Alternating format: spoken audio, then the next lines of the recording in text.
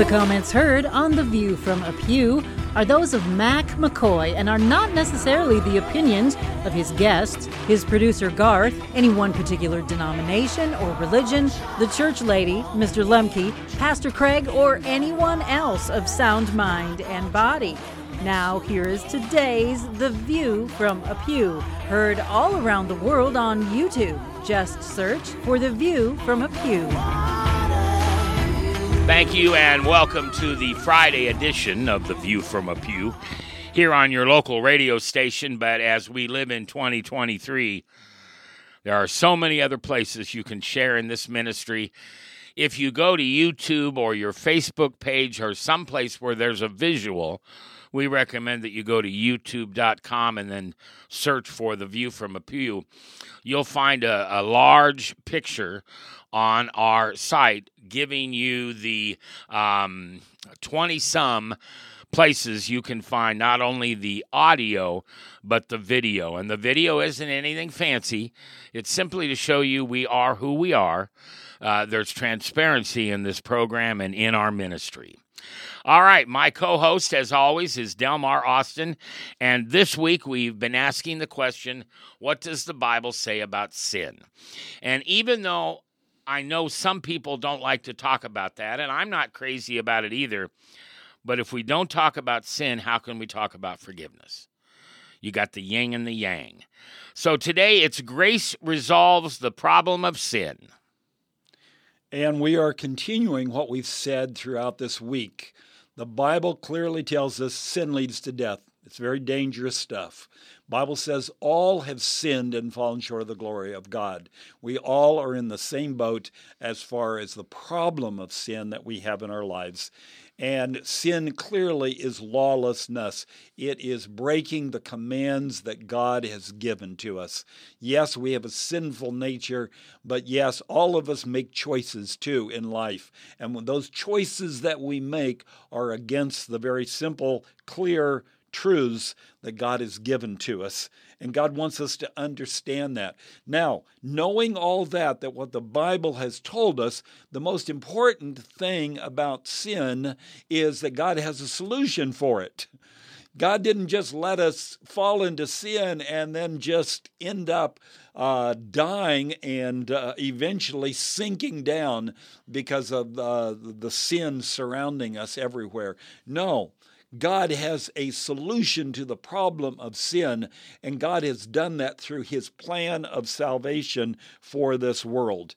And the truth that we need to know and understand is that we need to look to Jesus, because Jesus is the focal point of the plan of salvation. It is through what Jesus Christ did that we receive salvation. And remember John's quote of Jesus in the book of John. When you know the truth, you will be set free. And the truth he's talking about is who he is, who his Father is, and how we are imperfect, sinful human beings. And that truth does tell us that of the problem that we have of sin. It's that elephant in the room that we need to deal with. But here's the answer. 1 John chapter 1, verse 9, if we confess our sins, he is faithful and just to forgive us our sins and to what? Cleanse us from all unrighteousness. So what God does is forgives those sins that we have committed, and he works in this process to cleanse our lives. It doesn't happen all at once. It doesn't just suddenly, God doesn't sprinkle magic dust, and now all we do is have victory after victory in the Christian life.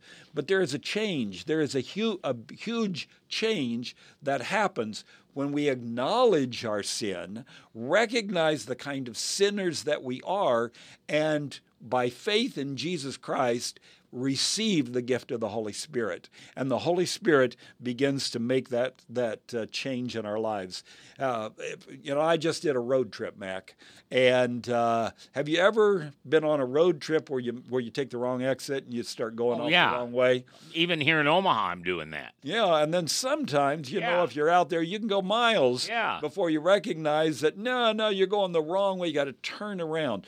Well, this is what God does in our lives. We're driving down the interstate and we take a wrong turn, and actually we do one of these loops, and we're actually going the wrong direction. Yeah. We've fallen into sin. We've fallen into temptation, and we go a ways down the road, and we suddenly realize, hey, I'm going the wrong way. Yeah. I got to turn around. So what I do is I take the next exit, I make that loop again, I turn around, and I start going the right way. Now, at those points in my life, I may look pretty much the same to people as they're looking at me. You look pretty much the same as you did yesterday. Yeah, but the point is, I turned around. Yeah. Now I'm going in a completely new direction. And that's what God does in our lives. He points us in a new direction. We start going towards Him and start going towards His kingdom. And our life begins to change as the power of the Holy Spirit works in our life.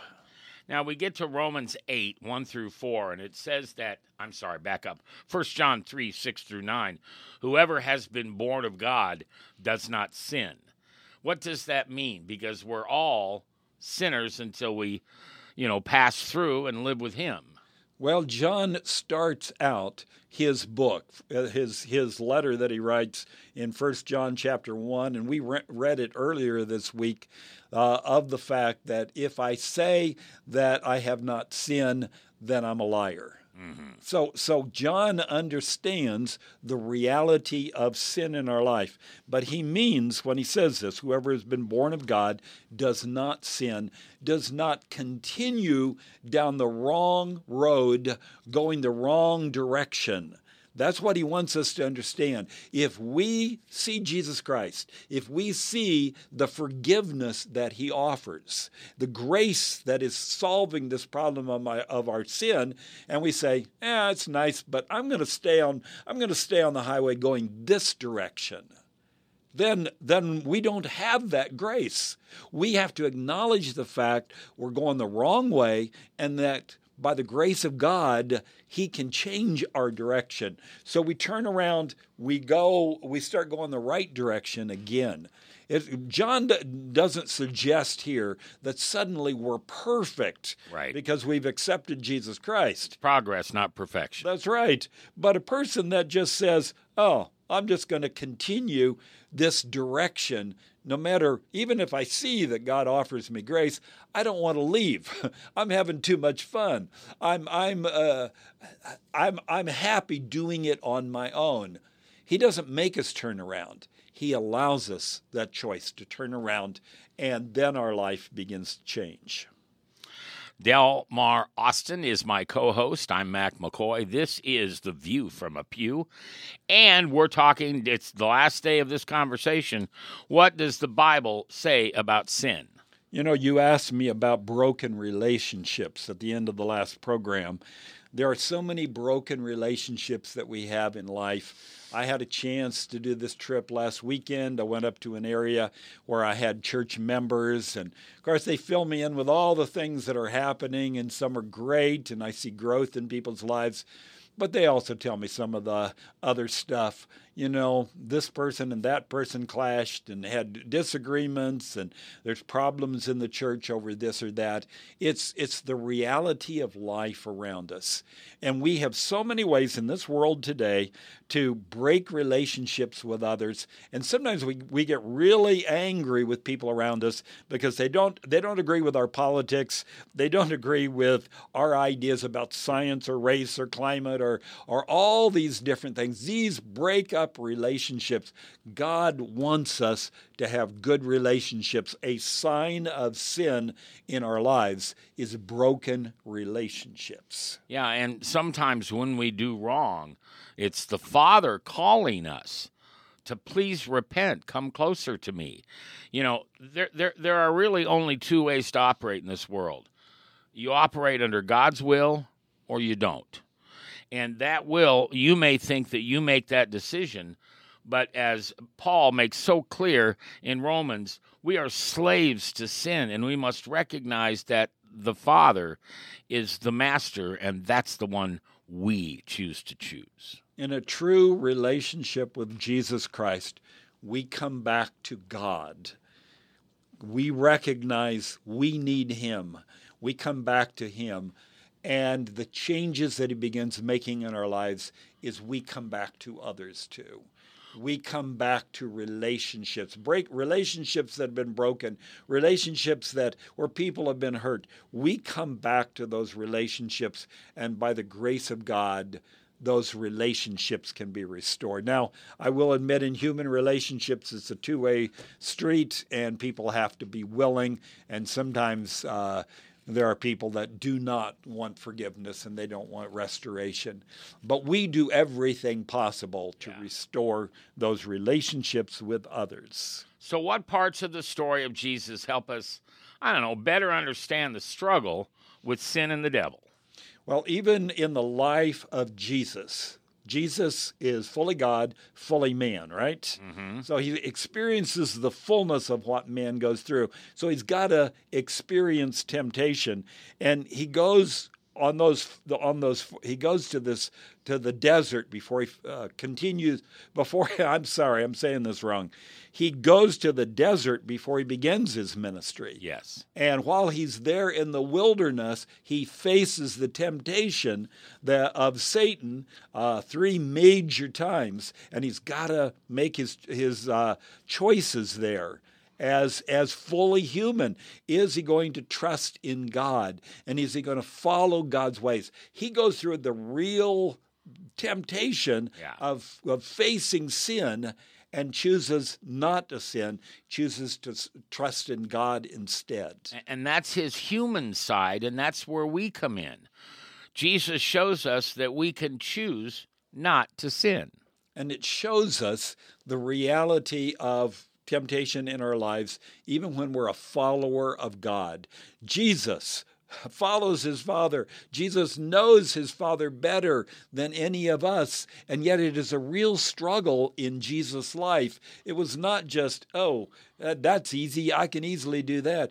Jesus had to make choices. He had to struggle with the issue of sin. And if we think that living the Christian life means no more struggles, no more issues with sin, we're wrong.